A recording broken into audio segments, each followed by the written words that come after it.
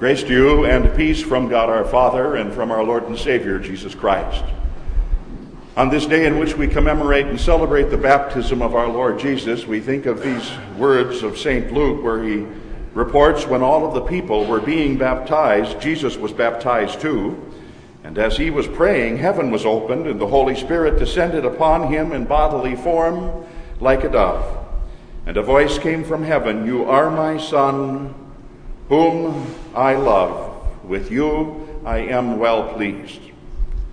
This is our text, dear friends in Christ. According to a parenting expert named Jean Tracy, most parents, past and present, are too general in the things that they say to their children to affirm any confidence in their children.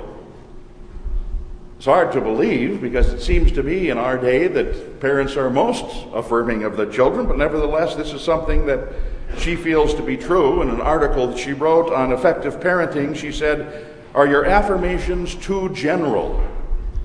Would your children be better motivated by more detail? Would you like your children to feel valued? Then learn how to create the best affirmations for motivating and for valuing your child." And how do you do that? And she goes then on in the column to tell you how you do what she's saying we need to do to be more specific. That's what she says, be more specific with your affirmations. And then she cites a few examples. And she says, for example, your daughter is the lead character in a school play. On the way home, don't just say, "Good job," but be specific. And say, "You spoke loud and clear and with great expression. Your gestures showed me what you were saying, and your facial expressions fit your words and gestures. You were good." Or your son, it's a home run in a baseball game. On the way home, don't just give him some general affirmation like "good game," but she says, be specific. And say, "When you smacked that ball, I knew it was a homer. Your whole team cheered as you raced around the bases. I couldn't stop screaming myself. You won the game today." Specific affirmations. Of course, interestingly, there is no advice given in the article as to how to affirm a daughter who totally forgot her lines and froze like a pillar of salt on stage, or a son, and what to say to him after he struck out twice and was tagged after tripping over second base or missed 3 fly balls in outer field. Nevertheless, I think the point is good that this child counselor makes. Affirmations are important. Affirmations are important not just for children, I suppose, but for any of us of any age, as long as they're genuine, as long as they're not too exaggerated. Important because they tell our children, as we affirm what they do, they tell our children that they can indeed take on the challenges that they're going to confront in life, that they can indeed take on the responsibilities that are going to be placed upon their shoulders. Important enough even for the Son of God, because that's what we see in our text for today. We see God the Father in the baptism of our Lord Jesus at the River Jordan. We see God the Father affirming God the Son, his only begotten Son, his Son who here at the River Jordan is about to embark upon the specific task for which his Father had sent him into this world. That mission that John the Baptist, in his typically forthright fashion, spoke about so clearly and identified so plainly when he pointed to the Lord Jesus coming down River's Edge and said, "Behold, there he is, folks. This is the Lamb of God who takes away the sins of all the world." All that the ancient prophets had prophesied, all that the first Christmas had then delivered to Mary and to Joseph and to the shepherds that were out there in the field,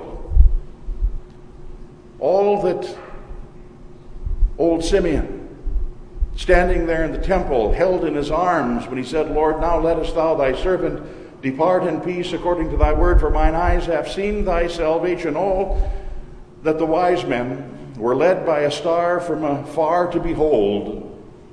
All of that now is right here at the Jordan edge.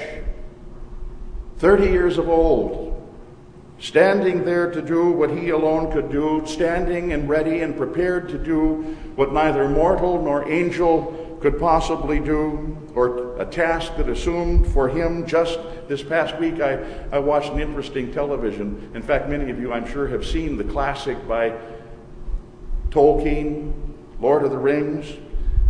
Watched the last episode of it again this past week, where Frodo, for those of you who have watched it, the hero hobbit, carries the golden ring that he has to carry, preparing to throw it and toss it into Mordor's fire. And the whole movie is focused on him and what he does. And Tolkien was a Christian who was paradising here and making comparisons to what Christ had done as well. But it's only a comparison because it can't at all be at all alike to what Christ had done, because Christ carried something far heavier than a golden ring, as this little hobbit did. Christ was carrying something far heavier even than a wooden cross, whose crossbeam was probably 75 pounds, but whose entirety, if he carried indeed the whole cross, was 300 pounds plus. Christ carried something much heavier than a cross. He carried something much weightier than a golden ring about his neck. Christ carried your sins, my sins, the sins of the entire world. That's what Christ bore in himself.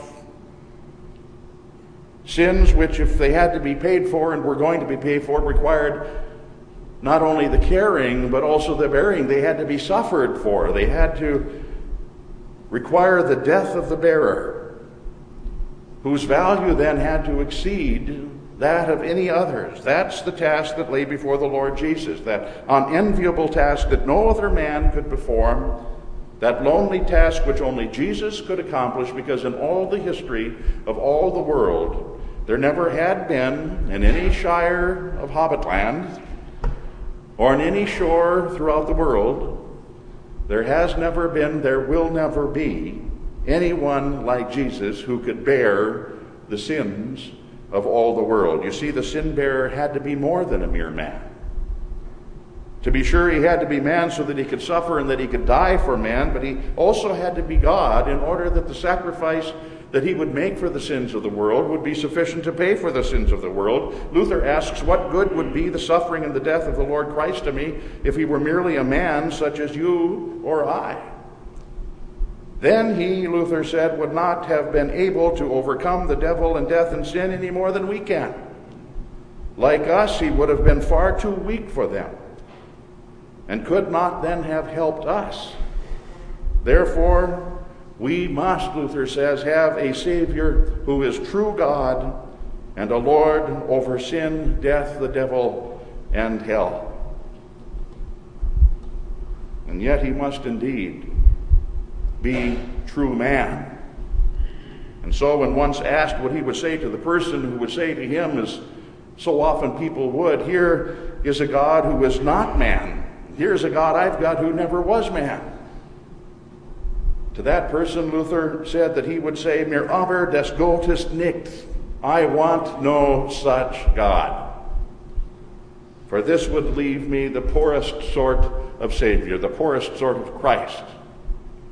No, he has to be both God and man, perfect God, perfect man, in human flesh subsisting, just like the creed that we confess has long said. And here at the River Jordan stands such a one. Here stands the only one who would ever meet that qualification for your salvation and for mine. Here stands the one identified by John and then baptized by John. Here, where Jesus is divinely affirmed by God the Father, here's where he is not only affirmed by God the Father, but inaugurated actually into his holy office as the singular Savior of the world for the public to see. Here, Luther says, he's ordained into his ministry by his heavenly Father. Here at the River Jordan, he was anointed as the teacher and the king of all Christendom. Here he received a genuine doctor's cap and a royal crown, namely the Holy Spirit, that came upon him in the form of a dove. And here he is installed, Luther says, as the eternal king and the eternal high priest with these words from heaven. You see, here Scripture tells us the heavens opened wide, And here the Holy Trinity unveiled itself in a most unusual way, where God himself allows himself here to be seen in the person of Jesus Christ, because here God the Holy Spirit descends upon Jesus in bodily form like a son, like a dove, and here God the Father declares in a voice that all of heaven and all of earth and hell could hear, "Thou art my beloved Son, with thee I am well pleased." The Trinity makes itself known. And the Trinity, God the Father as well, and the Holy Spirit, makes it evident that they are well pleased with what God the Son is about to do, and well pleased with what God the Son even to that point had done. Well pleased indeed, because in all the history of all the world since Adam's fall, no one had been found to stand pure and innocent before God the Father. Not any son of Adam born from the beginning of the world until the last daughter of Eve, born even today. Not a one on his own could stand holy, pure, and innocent before God the Father except this one, his only begotten Son. The only one who could stand sinless before the Lord here at the River Jordan on that day so long ago. No wonder that God is well pleased. Well pleased because here in this man is the one, on the one hand, who's born of Mary. Here is Jesus Christ, yet God, fleshed out. The fullness of the deity, dwelling bodily in him, St. Paul says. Here in Jesus Christ is humanity perfected. Here in Jesus Christ is God and man inseparably united. Here is the one, Scripture says, who has been tempted in all ways that we are, yet without sinning. The one, it says, who is holy and innocent and sinless and undefiled, who is exalted above all of the heavens, well pleased. Can you see why God the Father is well pleased with what the River Jordan stands before him? Well pleased in his Son, who then of his own free will and without any parental and paternal coercion of any sort is ready to execute the plan of salvation that was determined in the council of the Holy Trinity even before the foundation of all of the world. He stands here ready to bear in his own body the sin of the world, which God is not at all well pleased with, but now places willingly upon his Son. Remember what the Lord Jesus told John the Baptist when John was so reluctant to baptize him. Jesus said, "Permit it. Let it be. Permit it, for in this way it is fitting to fulfill all righteousness." You see, through his baptism, Jesus sets out to fulfill our righteousness, to make us righteous by his atoning work on the cross, because that's what we're baptized into the death and into the resurrection of Christ. And that's why Scripture says God made him who knew no sin to be sin for us, that in him we might be the righteousness of God. To fulfill all righteousness, Jesus in his baptism formally and publicly sets out to make us righteous through his sacrifice upon the cross and through our baptism into his death that we heard the choir sing of this morning. He formally and he publicly makes us righteous. For in baptism, his righteousness is placed upon us, even as upon the cross our sins are placed upon him. As one of our Lutheran hymns puts it so beautifully, within the Jordan's sacred flood the heavenly Lamb in meekness stood, that he of whom no sin was known might cleanse his people of their own. So you see, through water and through his word and his Spirit descending with it, God the Father long ago affirmed his relationship to his only begotten Son and set him on a course of his saving work among us. And so also, through water and the word today, just like through water and the word so long ago, Christ accomplished his work, so also today among us, through water and the word. That same Christ is accomplishing the same work of making you his own, and claiming you as his own, and marking you as his own, and affirming you as his own, and setting you then on that course that ultimately ends up in eternal life. What a blessing it is for us, even as it was for John, to know that we too have stood, even as he did, at the river's edge and in the water with our Lord Jesus Christ. You've been there, in the water with the Lord Jesus Christ, even as John was. So also we have been there.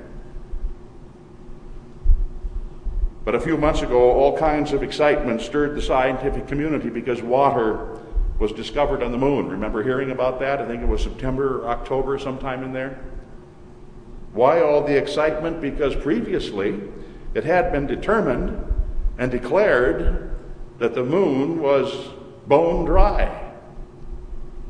But science was wrong. They've now discovered that there is water there. Not much, to be sure. Doesn't appear easy to come by. You see, it's not liquefied water and gathered into pools or ponds as it is here on earth. It has to be extracted from the surface soil that is there upon the moon. In fact, according to scientists, quote, the average amount of water, if extracted near the moon's poles, is about a quart of water per ton of water soil, of surface soil. For soil, in fact, that's near the equator of the moon, only about 4 tablespoons of water is believed to be present in every ton of soil. That's not much. And that's why Jim Green, the director of Planetary Science Division of NASA, says, quote, keep in mind that even the driest deserts on the earth have more water than are at the poles and the surfaces of the moon. And still, says Dr. Chris Welch, the astronautics and space systems expert at Kingston University in London, he says if there is water in the moon, in whatever form it might be, then we have a potential reservoir that could be used for drinking or for making into hydrogen and oxygen, which can be used as a rocket propellant. Also, of course, we can use the oxygen to breathe, and that would be nice. Water in the moon. Water in the River Jordan. Water in a simple font. What's the connection, you say? Well, there's an old adage that's recognized by both science and by Scripture. Where there's water, there's life. The potential for life yet to be, or the sustenance of life that already is. Don't underestimate what God has done and what God continues to do through simple water. And most certainly don't underestimate what God has done and continues to do through baptismal water. Luther, in a sermon on the baptism of our Lord, put it so eloquently, and he said, to be sure, baptism is water. But today, some people are saying that's all it is just plain water. Well, he says, the devil take them. My dog Topol, which interestingly means blockhead, my dog Topol, or any wild boar and any cow, knows what plain water will do. But what else is there, Luther says? Without doubt, in baptism, we also get God the Father, God the Son, and God the Holy Spirit, and all the angels. So it's no longer plain water, but water in which the Son of God bathes. Water in which the Holy Spirit hovers. Water over which God the Father preaches, just as he did on the day of our Lord's baptism. That's what baptism is.